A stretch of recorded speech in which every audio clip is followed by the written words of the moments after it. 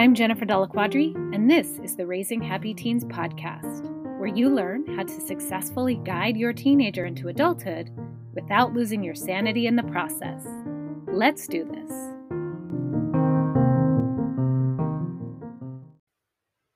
Welcome back to the podcast.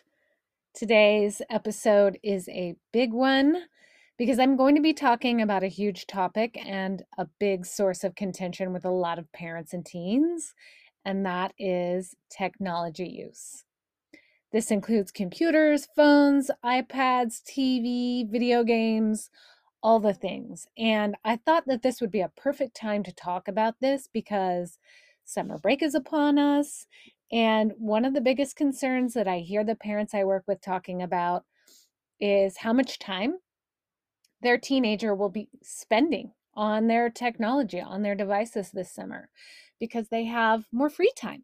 So that's what I'm going to be talking about today, but I'm going to be doing a little bit of a different spin on it.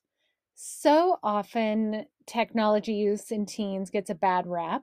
So I am going to approach it from two sides.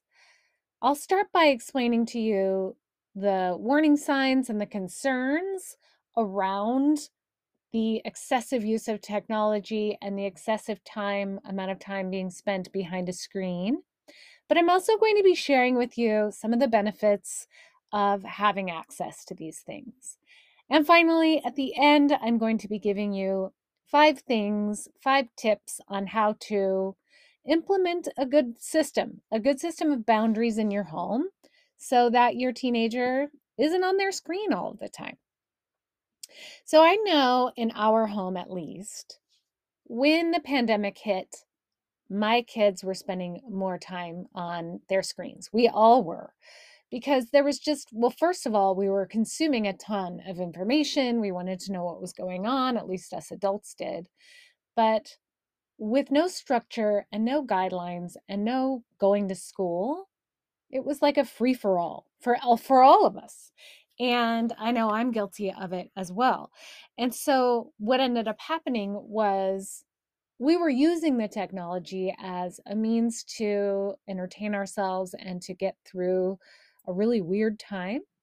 But the habits that we started at that point, some of them carried over into how we are now, even though things have opened up a little bit. So if you notice that in your home, I'm sure most of us did, that's okay. But it's just a matter of looking at, is this something we want to continue? Is this something that's benefiting us? Do we want to make a shift?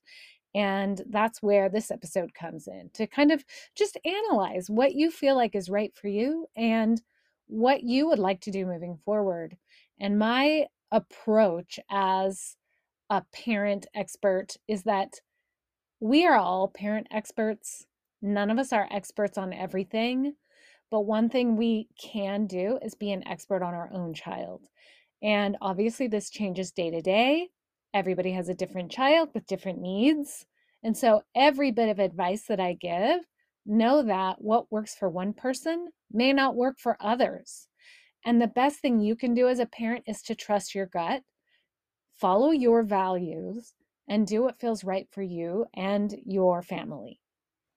So, when it comes to frequent use of technology, I know that along with the pandemic, in addition to the excess use of screen time and technology and reliance on social media, there was also a big uptick on mental health challenges in teenagers.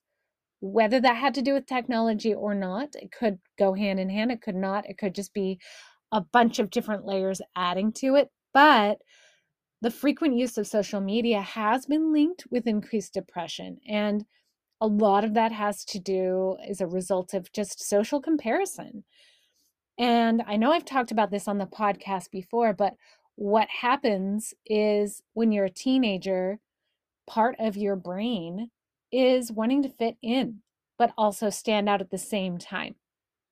And so when you're constantly bombarded with images that are curated and beautiful and the highlight reel, you are going to be questioning, well, why is my life so crappy? Why am I not doing all this fun stuff? Why don't I look beautiful like that? And so having that constantly on the forefront of their mind obviously can lead to feelings of depression. Also, too much time online can exacerbate things that are already there psychologically, some challenges, including anxiety and depression and other mental health disorders. So, always paying attention to how the use of technology is impacting. Is it a life detractor, or is it something that's really benefiting you in your life? And that's something that you can talk with your teen about. But the point is that teenagers' brains are not fully developed. And they're still trying to figure out who they are. They're figuring out their identity, and their self image is still developing. So they're really more susceptible to the negative effects of using, especially social media. And that's why limiting screen time can really be so important in these years of their life. So here are a few things that you can pay attention to or look for if you see your teenager their usage has slipped into unhealthy levels. So here are 8 of the, or actually I think it's 7 warning signs that your teenager may actually be struggling with online usage. And the first just being preoccupied with social media, video games, other digital activities, basically losing an interest in things that are in real life, activities they used to enjoy. Another thing is if they have withdrawal symptoms, if they get irritable or they feel sad or anxious when they don't have some device or internet access in front of them. Another sign is the inability to control the frequency and the length of the time that they're online. So even when it's creating problems. And that's another thing I'll be mentioning is they see the negative impact, but they're still not able to control the frequency of usage. Also, if you notice lying about the amount of time spent gaming or on other online activities, using technology to escape from or basically self-medicate negative moods, using technology to avoid the feelings of, say, grief or anxiety or depression, that's when things can slip into an unhealthy level. Ignoring personal hygiene, not eating properly, not taking care of yourself, things like showering and cleaning your room. If those things are falling by the wayside, that could signify an issue. And then lastly, losing a job or doing poorly in school due to device dependence. So really, if you see that your teenager is slipping into those unhealthy habits and it's negatively impacting their life, that's when really like looking to a deeper level of support is a really wise decision. And what really needs to happen when this is occurring, when there's a negative impact of technology usage, is that they're they really your teen just really needs to recognize that the use of technology may not be serving their interests and their long-term goals. And that's not easy to do because you as a parent, you may see it, but they may not. And if they do, they may not want to admit it because that can be scary for them. Just like being when somebody is addicted to, say, cigarettes or alcohol or anything that's unhealthy, they don't want to admit that it's a problem because the idea of cutting back on it or limiting it is scary. So, first, just recognizing, hey, this is kind of negatively impacting my life. I can see that happening. And then from there, being willing to create new, healthier habits, really, and things that are not scary, one step at a time. And just paying attention to how much screen time can be a healthier level for them. But also exploring in a safe environment, being able to explore those emotions that they've been avoiding and using their devices as a distraction. And this can be just as simple as social anxiety. Of course, social anxiety is not simple, but they may not recognize it as being social anxiety when they're in a group of people and they use their phone as a distraction because they don't want to have to make conversation. or because they're feeling uncomfortable about something that's around them. They're using their phone as a distraction so they don't have to feel that uncomfortableness. First of all, really just being okay with allowing themselves to feel uncomfortable sometimes. That's really a great first step. And really just having a safe place. And when I say safe place, feeling all of these emotions can be so scary and uncomfortable, but really all it is a feeling and a vibration in their body. And what can happen is when they avoid it for so long, it gets worse and harder and harder and scarier and scarier.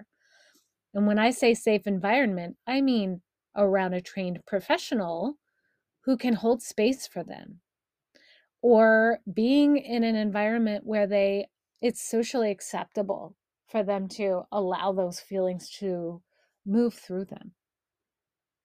So my best and most important word of caution is to, if you see this turning into an issue or turning into something that's really detracting from your teenager's enjoyment of life, it's not like ripping off a Band-Aid. It's not like, okay, that's it.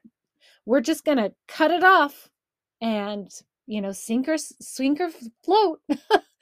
I mean, that's not going to benefit your teenager. It's going to probably create a huge rift in your relationship, loss of trust.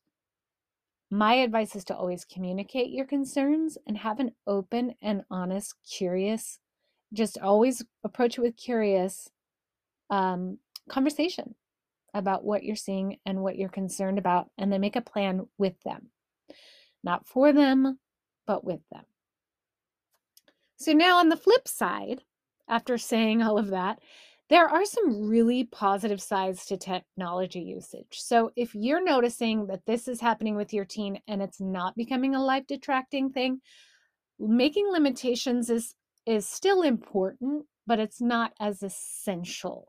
So it's just a part of your teen being able to manage their usage and make sure that it doesn't fall into unhealthy levels. But some of the really positive sides to the use of technology and social media is it's a great way to learn new things. I know that when we were in lockdown, you could look up how to make a balloon animal. That's something that my daughter did. She learned how to make balloon animals. She learned how to bake macaroons. There's a lot of things that you can learn and experience, or kind of give yourself the opportunity to broaden your knowledge base about. So that's a really great way to do it. It's also a good way to meet new people who don't live nearby. I know my girls have some friends that don't live in our area, and they are not in real life friends. They're virtual friends, and they have met up from time to time. And they are really great friends, and they have a lot of fun together. So it's also a great way to have a broader base of friend groups. It's also a really great way for your teenager to be able to express themselves and to form their identity. I know that a lot of teenagers can get creative using a YouTube channel or on their Instagram or whatever TikTok they decide to use. It's a way for them to express themselves and to see who they are in a greater base and bigger community. And it's also a great way to stay connected with friends and be involved in diverse communities. So if you live somewhere where you are limited in the population around you, to be able to have access to different people with different beliefs and different upbringings, and also stay connected with people that you are friends with that you moved away from. That's something that my girls do. They communicate with their friends online that they don't live next to anymore. And also, research has really shown that the things that help young people, whether it be teens or tweens, have a positive experience online is really having a good understanding of how online media works. So understanding things like privacy settings and really just knowing the inner workings of it. And also having the ability to consume and create content that adds value for themselves and for others. So what is the impact that this is having on me? And what is the impact that this will have on other people? So being always mindful of how you feel when you are consuming or creating. And here are 5 ways that you can help your teens' dependence on and usage of technology, keeping it under control this summer. So number 1 is a big one, is to pay attention to your habits. Your teenager is watching. So if you have unhealthy habits, it can be hard to enforce the rules that you're not following yourself. Like, do as I say, not as I do. That's not going to work here. Pay attention to your habits. Don't expect your teenager to do something that you're not willing to do yourself.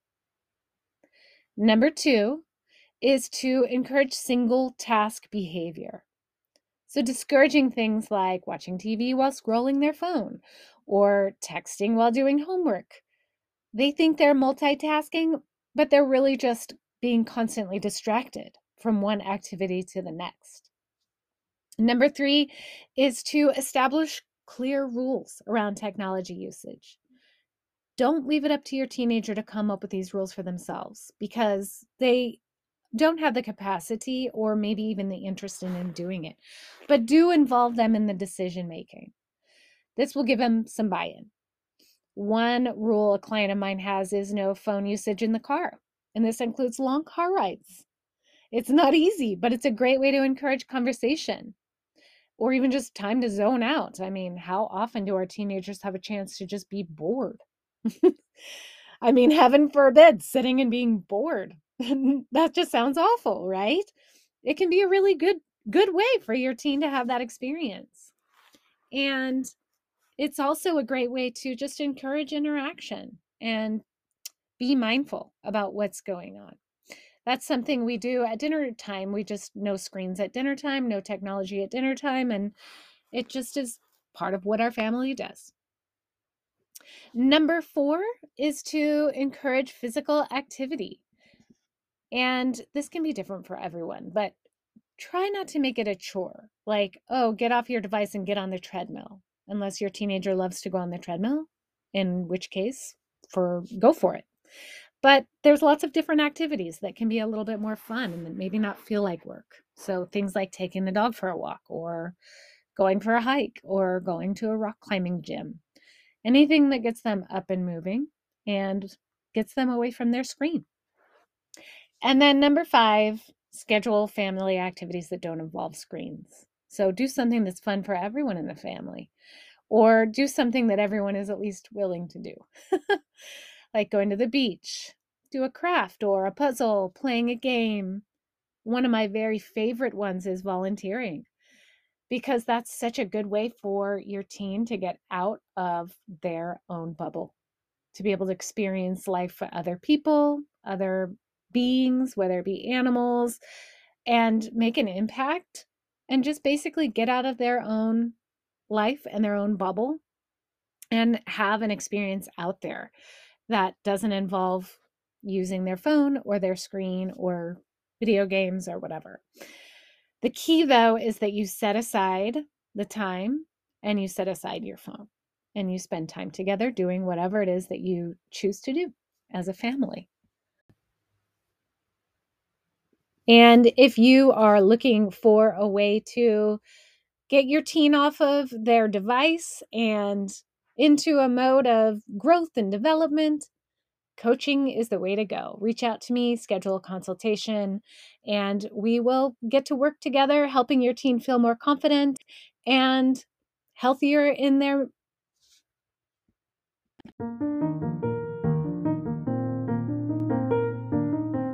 If you liked this episode, I want to invite you to follow me on Instagram at jennifer.delaquadri, where you'll find more tips, inspiration, and connection to help you navigate this unique and sometimes challenging season of parenthood. I'll see you there.